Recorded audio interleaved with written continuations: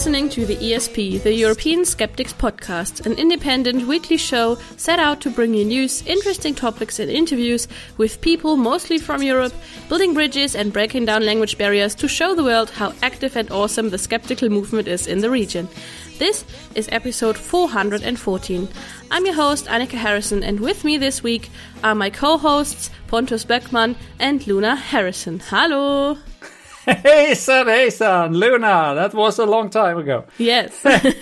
Haven't had her on the podcast for a while. I think she's grown 2 years since the last time. I don't know. It goes very fast in that age. Definitely, yeah. Time is flying. Yeah. Yes. So Luna's sitting in for Andras because Andras is traveling again. Yes. We'll see exactly what she has prepared and what topics she is going to talk about. We will be just as surprised as the rest of you, so we'll see what happens. Exactly. I will keep my ears peeled for that. Yes. Okay, so 2 weeks ago I mentioned our Turkish friend Serdar and that he was working on an article for the Skeptic UK magazine. As I said, the article is about conspiracy theories regarding the Turkish earthquake, which was about almost exactly a year ago now. So, as a follow-up, I'm happy to say that the article is now published, and I highly recommend reading it. You can find it. We'll put a link in the show notes, but you can find it for free on the Skeptic UK. So, I expected it to be a lot about conspiracy theories about divine intervention, like that the earthquake was God's punishment and the whole Islamist angle, but it wasn't that much that. That has been the case regarding several earthquakes in the past in Turkey, but not so much this time. Instead, it seems like the authorities have actively managed to argue against that. What they have emphasized instead is that an earthquake was quite inevitable and impossible to prevent or do anything about, which is, I mean, you can't prevent earthquakes. How would you do that? Yeah. No. But it seems that they have pushed this to deflect their own responsibility to handle the consequences of it, because you can limit the actual damage by making sure that buildings and infrastructures and rules and regulations are in order so that you build houses and bridges and stuff that can withhold earthquakes. So I think that's what the situation was there. But, of course, outside of the government narrative, there was also other conspiracy theories, often centered around that the US somehow had managed to cause this earthquake for some nefarious reason. These Americans again. Yeah, it's always the Americans, right? I mean, we can accuse them of a lot of things, but probably not the earthquake, no. I don't think so, but who am I to tell? I don't know. So, anyway, the article is very good. The link is in the show notes, so please check it out. And thank you, Serdar, for breaking that down for us. Yeah. I just want to give note of a survey that's happening.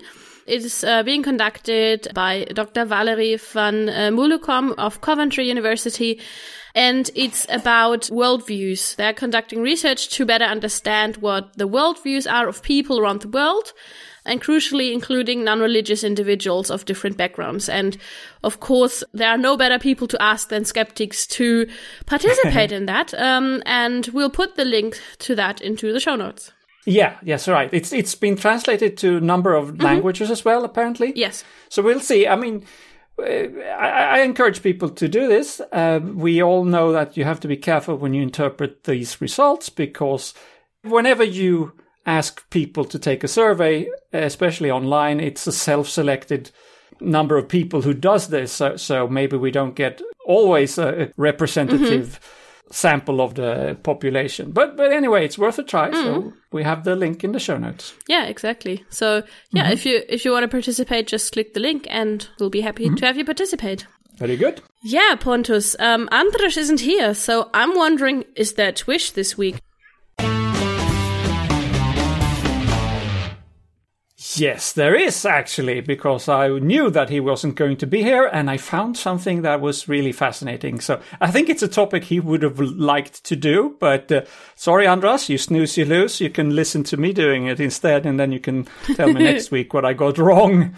Because today we're going to dig into one of the classical myths of the 20th century, the curse of the mummy, the curse of the pharaohs.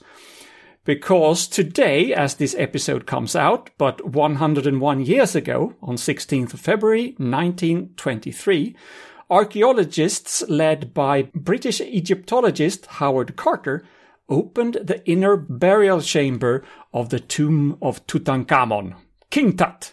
Yeah, King Tut was only to his friends, I guess. So this is not when they actually discovered the tomb. Mm-hmm. The tomb itself was opened already in November the year before, but now they opened the inner chamber, and this is where all the big discoveries were made. Do you know offhand, Annika, the famous quote when he peeked in and person with him asked him, "What do you see?" And he said something like, "I see wonderful things." Something like that. I would probably have said, "I don't see anything. It's dark." Yeah, he may have had a flashlight. I don't know, but that's part of the legend that he said that. The tomb of Tutankhamun was unique because it was almost untouched by tomb raiders over the millennia, and he died in the year 1323 BCE. So that's over 3,000 years ago. That's a long time for something to stay undisturbed. Yeah. The chamber of the tomb was actually not very big compared with those of other pharaohs, and it is believed that Tutankhamun died unexpectedly.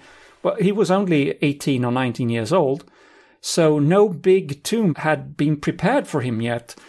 Instead, they probably used a chamber that was meant for someone else, somebody who was less important. But even if it was small, the fact that it was almost intact meant that over 5,000 artifacts were retrieved from the tomb or from the inner chamber. And it was an international sensation. I think most people today have seen at least pictures of the golden funeral mask of Tutankhamun. It's very famous. So it's one of, by now it's one of these stereotypical things you think about when someone says, think of ancient Egypt. It's true. And it's not just that people may have seen it online or pictures, because it's been also traveling. I mean, what I mean is that they have sent it around to different museums so people from different countries can see it. Nowadays, they don't do that, I believe. I think they send around a replica, and that's what I've seen, but it's still very impressive. But one big thing that comes with this story is the legend of the curse, of course. And that is the legend that's supposed to have plagued the people who were involved in opening the grave. And the first person to die was a guy called Lord Carnarvon. And that's a British name, but it's very oddly spelled. It almost sounds Egyptian to me when I say it, but Carnarvon. I'm probably mispronouncing it. But he was the one who financed the excavation. And what happened to him was that he had been bitten by a mosquito, and the wound became infected, and he died of blood poisoning 6 weeks after the opening of this inner chamber. At the same time as he died, at least according to contemporary newspapers, and we always believe what's in the papers, right? Yeah. When he died, at the exact moment, his three-legged dog, no further story about it was a three-legged dog, but his three-legged dog howled and dropped dead, and all the lights in the city of Cairo suddenly went out. That is the story, and we're sticking with it. That's a good ghost story. It's a good ghost story. You can understand that this really became something people talked about. There was another guy called Arthur Weigel, who was a previous Inspector General of Antiquities in the Egyptian government, who added to this story, and he reported that a royal cobra, the same kind that was worn on the king's mask, had broken into Carter's house on the day of the opening of the tomb and killed Carter's canary. So there was a canary bird, and it was eaten by a snake, and it has to be magic then. Weigel also reported that he himself had predicted the death of Lord Carnarvon 6 weeks before he had died, because Carnarvon had been laughing and joking disrespectfully as he entered the tomb. And he had said then, I give him 6 weeks to live. And lo and behold, he died 6 weeks later. The myth of the mummy was born this way, and it was, as I said, quickly spread around the globe. Benito Mussolini, no less, infamous Italian dictator, he ordered a mummy that he had received as a gift to be removed from the Palazzo, now we need Andras, Palazzo Chigi in Rome. Sir Arthur Conan Doyle, whom we all know and love, Sherlock Holmes and all that, he was also, as we know, very spiritually challenged, I would say.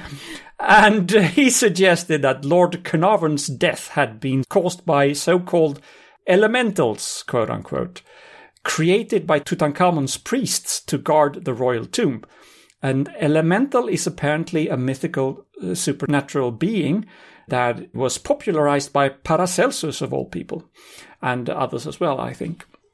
Now, the idea of a curse of the pharaohs was not entirely a new thing. You can almost say that it has some basis in reality, because a lot of the older tombs of pharaohs had inscriptions outside warning future grave robbers that terrible things would happen to anyone who disturbed the resting place of the dead. So that this was everything from eternal damnation to the end of the world, Ragnarok. No, that's the wrong religion, I guess. but you know, that kind of thing. So what can we say now? Was there a curse? Well, so far I've only mentioned one death, but what happened to the rest of the people who were there? And of course, this has been studied. So we can say that 12 years after the opening of the tomb, 50 out of the 56 people involved were still alive and well, including Carter himself. Carter, who explicitly said he never believed in any curse, lived to be 64 years old, and he died of lymphoma in 1939. The first person to enter the tomb was Lady Evelyn Herbert. She didn't die until 1980. Which is 57 years later. So that's... Maybe the mummy only follows guys. Maybe. Or the curse is very weak and it takes time to conquer some people. So the most known study about the survival of the participants was published in the BMJ, British Medical Journal, in 2002. And this is the conclusion of the author, who was called Dr. Mark Nelson. Quote, "There was no significant association between exposure to the mummy's curse and survival, and thus no evidence to support the existence of a mummy curse." End quote. So, I'm afraid no curse in sight. Sorry about that, but the whole idea, as we know, has grown over the years and generated a lot of great and some not so great works of fiction, like your books and movies, even music. And the main lore of the Curse of the Mummies started today, 101 years ago, on 16th of February, 1923. Happy Tomb Day! Happy Tomb Day! Yes. Of course, everybody knows about the Curse of the Mummies. As I said, how many movies haven't we seen about this? And some of them are not so good either. Yes. Thank you so much for this, Pontus. That was really fascinating, especially for me as a history nerd. We all are, in a way. There's a little person singing a song in the back. But yeah, that means that already concludes Twish, and now we should go over to the news. Right. As we have said before, chiropractic is based on superstition and pre-scientific nonsense. That's a fact. The foundational idea of D.D. Palmer, who came up with the whole thing, was that misalignments in the spine, which he called subluxations, were the root cause of many health issues. So he had the notion that you could correct these so-called misalignments with spinal manipulation, and that would somehow cure people from diseases. This has no basis in reality at all. And in fact, these spinal adjustments, which are often, sometimes at least, rather violent and sudden, is suspected to cause damage, which in exceptional cases can actually kill people. It's hard to prove that, but it seems like that happens sometimes. And even if you're lucky and that doesn't happen, it won't cure you of anything. Despite this, we know that chiropractic is allowed in many countries. In the UK, chiropractors are supposed to be overseen by the GCC. the General Chiropractic Council. The problem with this is that the GCC is run by chiropractors, and we have seen instances in the past that when patients have reported complaints that they have been harmed by chiropractors, the GCC comes to the chiropractor's defense rather than try to protect the patient.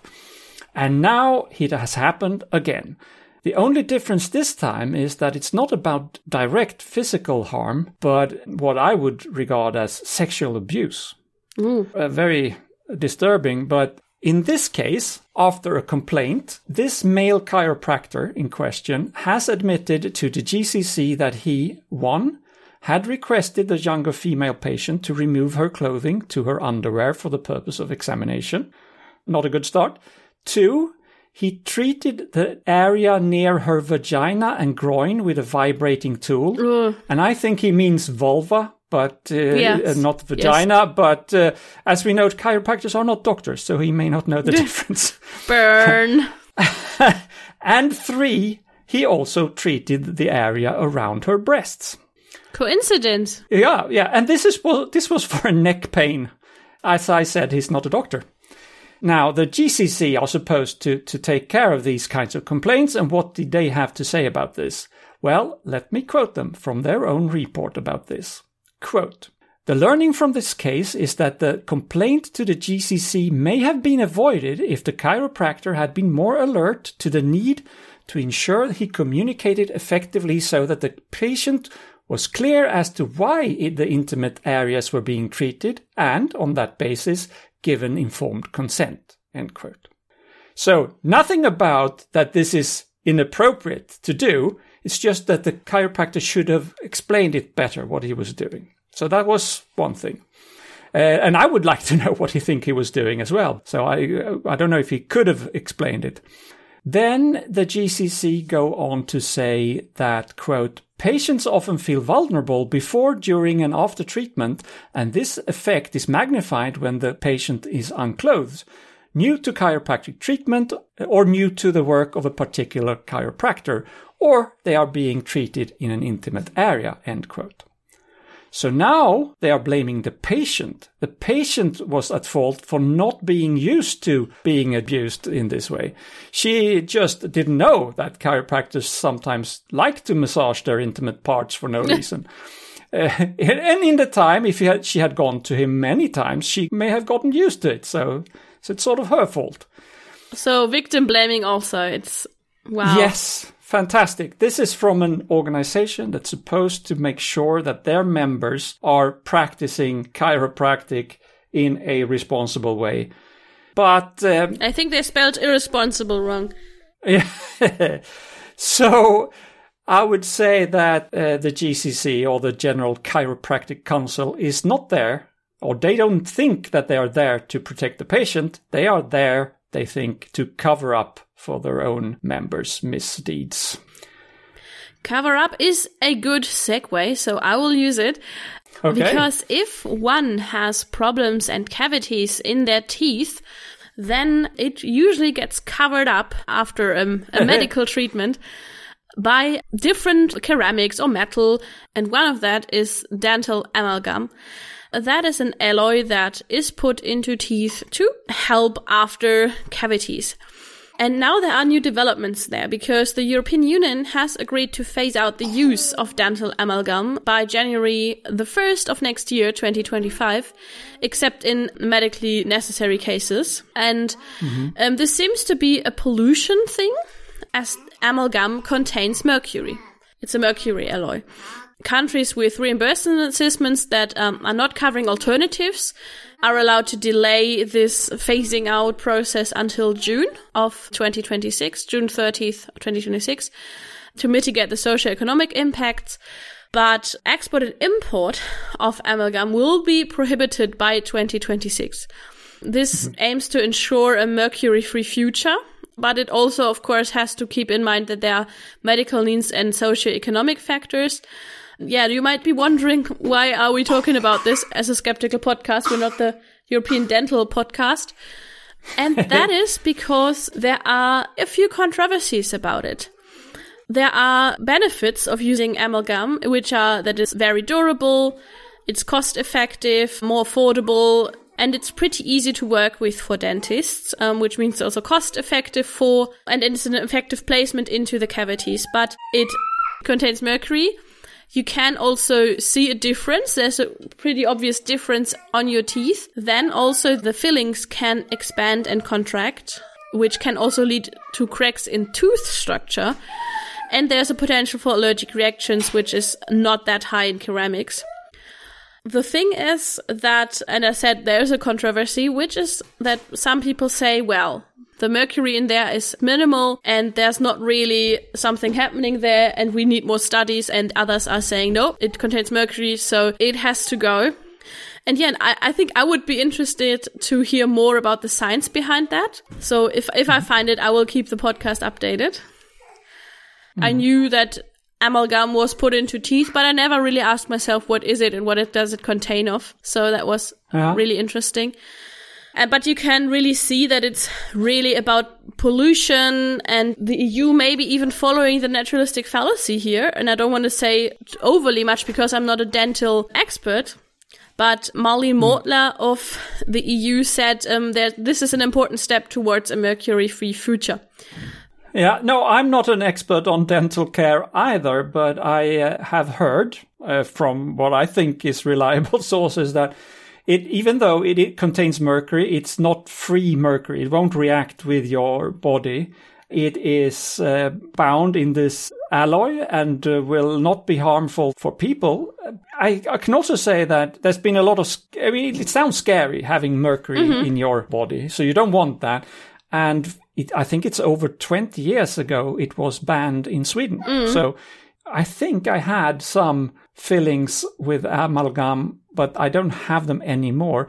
The only thing I heard also is that if you have them, it's reportedly more dangerous to take them out again, because if you go in there and you drill into them and try to get them out, then you actually can activate it. Spread a little traces of mercury in your mouth, and that's not. So don't remove them if you don't have to, and that's what I've heard as a recommendation. But I think plastics and ceramics today are very good, so it's better to use them, of course. I've also read that you're not allowed to use it with people under 15 years of age or for like pregnant women and breastfeeding women. So they're already like stricter in that regard. Yeah, but very soon they won't exactly. be that won't be a case anyways. Very soon. Yeah, which I think is for the best. Okay, speaking of the EU and regulations, several times in the past we've been talking about how the EU is blocking any kind of genetically modified organisms or GMOs, despite any evidence or even, I would say, theoretical basis that it would or could be dangerous. Humans have always improved on plants and animals to make them produce more and better food for us.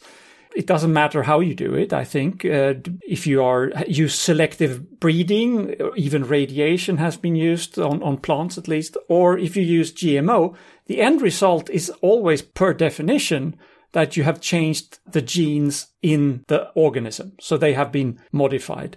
But you could argue, I think, that with GMO, the method is much more precise or exact, because you can decide exactly what genes to change rather than the others that are more hit and miss things. So I think, again, you mentioned a natural fallacy.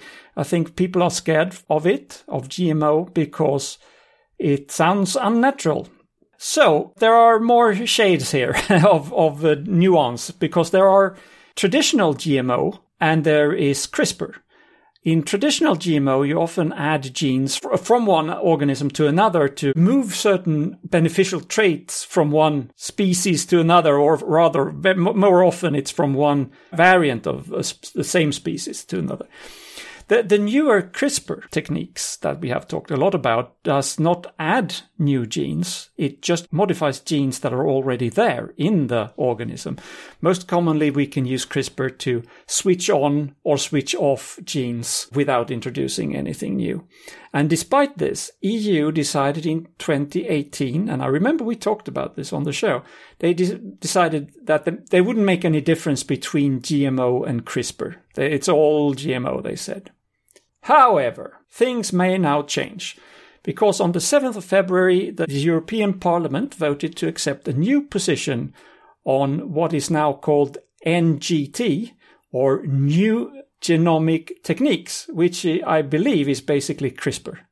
So the NGT plants, because these new rules do not cover animals at all, it's still about plants, they are now classified into two groups, the NGT1 and NGT2, where NGT2 plants will still be under the same regulation as GMO, but NGT1 plants will be exempted from the requirements of the GMO legislation and can therefore be approved within the EU. So maybe it's baby steps, but we're getting there.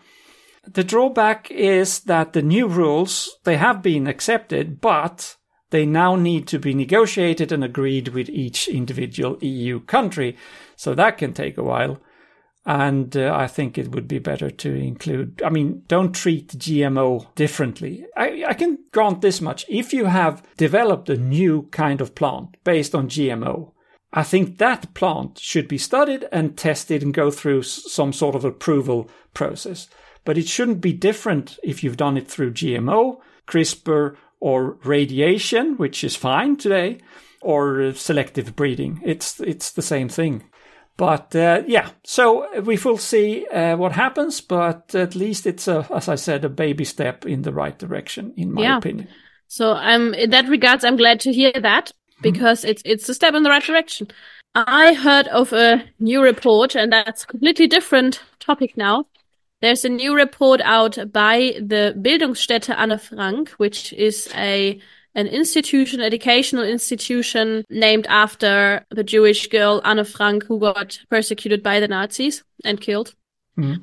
The authors, Dr. Deborah Schnabel and Eva Berendsen, published a report about the harms of TikTok following the start of the war in Israel on the 7th of October 2023. Mm-hmm.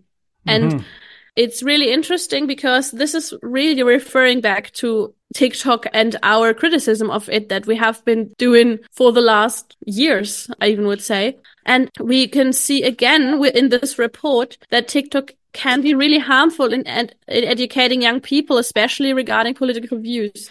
The problem with TikTok is that its algorithm often promotes content based on engagement rather than accuracy. So this can, of course, lead to the spread of misinformation and conspiracy theories, which in case then also influences young people's understanding of political issues. It can also create echo chambers because, again, the algorithms tend to show you user content that aligns with users' existing beliefs and interests. Also, sometimes the other way around, things that make you mad. Yes, because that's exactly it. You can also get radicalized by TikTok, especially if you're a part of a vulnerable group. So, for example, as a teenager, because you can easily access extremist content. You can normalize that in your brain. And then lastly, there's also the lack of fact checking. Very often, there is A, no fact checking within TikTok, and B, a lot of younger viewers, they also want to have the skills or the inclination to fact check the information. And that can lead to the acceptance and uncritical acceptance of misleading political narratives. So overall, TikTok, yes, can be entertaining, can be a cool creative outlet, but it does have an impact on young people's political education. And it is of negative because of these reasons I just stated. And in this report, they have several ideas. For example, they say that politics should get involved and they should not only put laws out, but also educate more. And for that, they also urge teachers to get involved. And they had the really memorable quote in there, which was, "We can't do democracy education without teaching media competency." And this is so smart because, yes, nowadays it has to go hand in hand. maybe in the 90s or in the early 2000s when I went to school, you could do democracy education by itself and media competency. Like, yeah, if you were lucky, you maybe had like one semester of computer science, but that's about it. But nowadays we can't keep doing that anymore. We have to do that hand in hand. Yeah, it's all connected. Yes, exactly. Because otherwise citizens, and young people are the citizens of tomorrow, they will be more susceptible to manipulation by propaganda, misleading information, biased media outlets, and TikTok. And for that, they gave 2 very easy tips. And that is, you have to show your students or your son, your daughter, whoever you're talking with. Oh, also, it can also be an older person that is maybe not as media savvy. And they said there are 2 different things. You can point out the block and report system on TikTok. So how to block someone and how to report them to TikTok itself. And the second thing is if you give them a definition of hate speech. So what is hate speech? What is it doing? And how can I recognize it? So, and of course also that there are different forms of it. So like derogatory language, slurs, but also harassment, threats, incitement of violence, but also speaking hateful about a whole group of people or about a whole nation. Sometimes it can even be as hidden as a string of emojis. Yeah. I read the example of they had like the flag of Israel and a rubbish bin or a rat. And then this like gun emoji or so. And this is something that if you don't know what this is about, then you might not be able to recognize that. Yeah. And the problem there is that it evolves very quickly, so that we are now also, we need to have teachers being up to date with these codes, I would say. And also, I mean, even just having the teachers use TikTok a bit, which I don't know if it's very easy to get them to do that, because many of them may not be interested really in that. Yes, and that's actually something they also mention in the report, because a lot of teachers are actually not as media savvy as their students, especially not when it comes to newer social media like TikTok or Instagram. Yeah. And they feel like they can't really help. And that's also like where politics come in again, to do workshops with teachers, to make it easier and more accessible for teachers to do this, even if it's just pointing out where you can block and report. Yeah, right. Okay. Speaking of new technology that we may not always understand, everybody's talking about AI, of course, nowadays, and how we should adapt to it. In a recent turn of events, a researcher called Lizzie Volkowicz submitted a paper for peer review, and she works at the laboratory which studies, according to themselves, for her own description, they study how global change reshapes ecological communities. I'm not quite sure exactly what that means, but I'm sure that's a valid area of study if you're into that. That doesn't really matter. The issue was that the paper was rejected of the peer review because one of the reviewers wrote that the report was, quote, obviously ChatGPT, end quote. And the handling editor sort of agreed to that, so not approved. But there were no allegations of false data. Nothing was wrong with the conclusions or methodology or anything like that. It's just like the text looks like it was generated by ChatGPT, so rejected. Now, Volkowicz was obviously shocked and dismayed and felt very confused by this. She knows that she has written every word of the report herself and tried to explain it, but to no avail. Well, at least this is what she says. We'll, for the moment, just take her word for that. So since she couldn't get any further with that, she instead wrote a piece about her experience and got it published in the UK journal Nature. So this is a letter to the editor or whatever you call it. And the issue that this highlights is, how do we handle the existence of AI? Regardless of if this was true or not, if we take Volkowitz's word for it, she didn't do anything wrong. And moreover, the reviewer presented no proof that this was ChatGPT either. It was just a feeling that reviewer had. So it was obviously ChatGPT, quote unquote. So number of questions from this. How do we prove that this allegation is wrong, or does the reviewer have to prove that it is right? But also, is it not allowed? If the end result is a good scientific paper that provides good insight into scientific matter, who cares who actually wrote the sentences? It's not plagiarism, right? Yeah, exactly. It's not plagiarism, and as long as it's true, it's science, so to say. Yeah. Doesn't matter how you arrive there. Right. As long as you're not making up data. Yeah. Hashtag look at last episode. But if you're not making up the data, and if the analysis is sound, who cares who wrote the sentences? Yeah. It's like the scientist who does the science is the scientist, but the scientist who writes the report is only a tool to communicate the data, so to say. Correct. And for that, AI can also be the tool. Yeah, correct. So I think this is something we have to accept, that people are using all tools, as you say, that are available to achieve a better result. I'm old enough that there was still a debate when I started secondary school and we were all handed a calculator each. That was quite a new thing back then. Hashtag old podcaster. But this was just a tool, and it was decided that we were allowed to use this, even encouraged to do it. But there was a lot of older people at the time arguing that we would never learn how to calculate properly if we never got to do it the old-fashioned way. And if a machine can do it for us, how could we ever understand it? And famously, we were told that if you don't have your calculator with you, what will you do then? Because you won't always have a calculator in your pocket. Exactly, which we now have. Everybody has a smartphone, and one of the apps is a calculator. So that argument wasn't jokes really on true. You, old farts.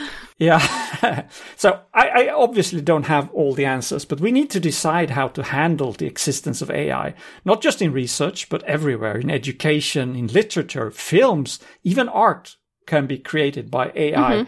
And how do we think about this? Is this not art just because it was made by AI, but exact same picture made by a person? It's suddenly beautiful art. I don't know. We have to make decisions and know how to handle this. Yeah.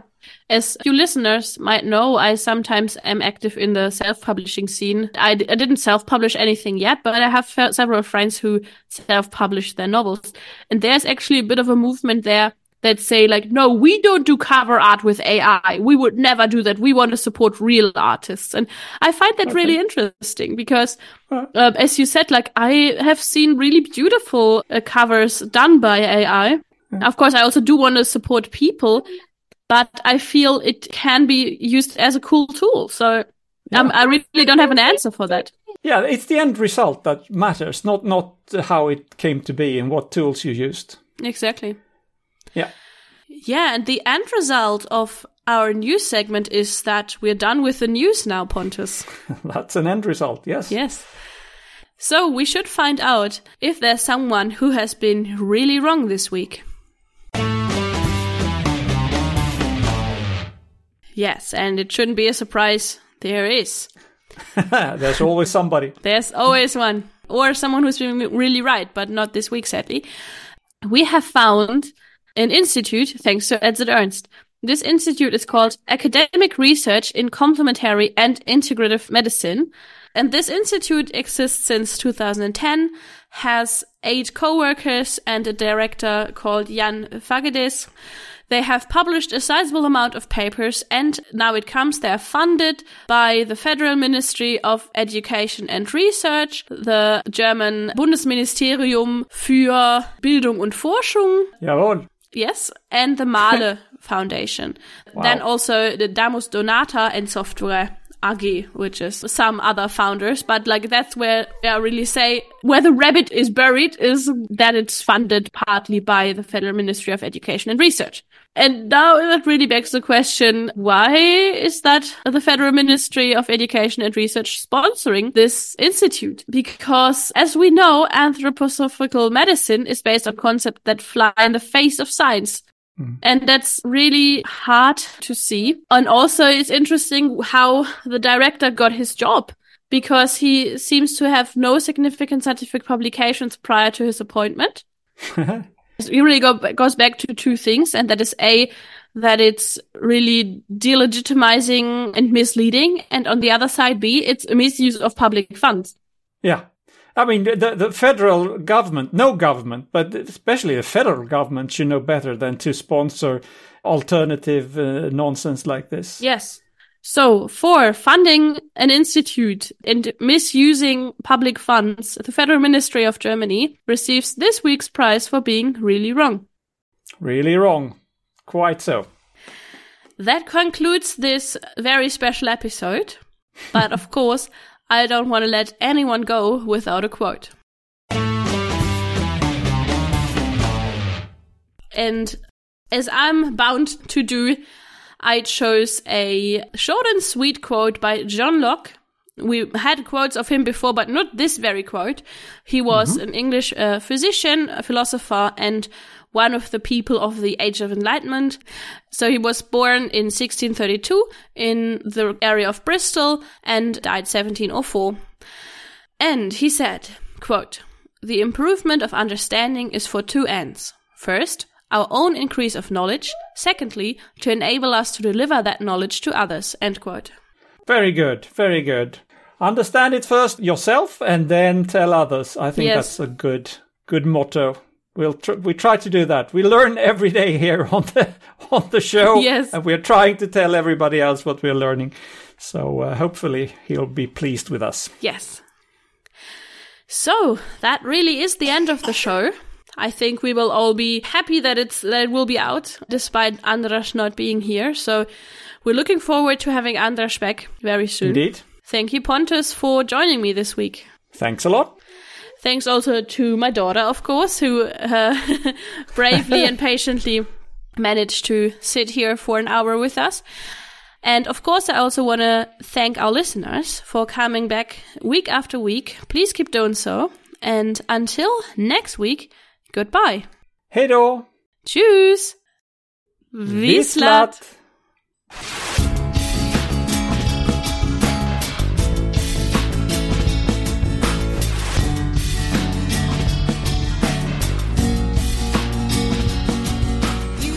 This has been your ESP experience. The show is produced and recorded by TheESP.eu. Join us again next time, but until then, please send your feedback, comments, or death threats to info@theesp.eu. We would also love to hear your ideas and suggestions regarding future episodes, as well as news from your country of residence that might interest others across the continent. If you have a local event or organization to promote, please don't hesitate to let us know, as we are more than happy to help. All music in the program was written and performed by Keisha J. Gray and George Schwab and is used with their permission. Please check out our webpage at www.theesp.eu, follow us on Twitter at espodcast_EU, and like us on Facebook. I don't know how you can believe.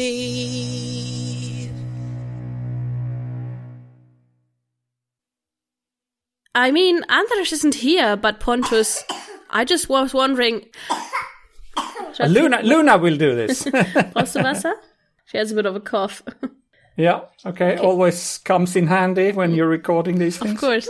Pontus ist ganz groß. Ja, wir müssen aber jetzt weiterarbeiten. Schatz, guckst du weiter, Peppa? Mama, mach den Pontus wieder klein. Okay, warte, ich mache ihn wieder klein. So, jetzt kommt er gleich ganz klein wieder. Sorry. Schatzi, schau mal weiter, Peppa. Dankeschön. Who can compete with Peppa Pig? Exactly. I I will just go back to the segue. The tomb of Kukantamon? No. Ein Flamingo. Danke, Mama. Hallo, Mama. Hallo. Baby.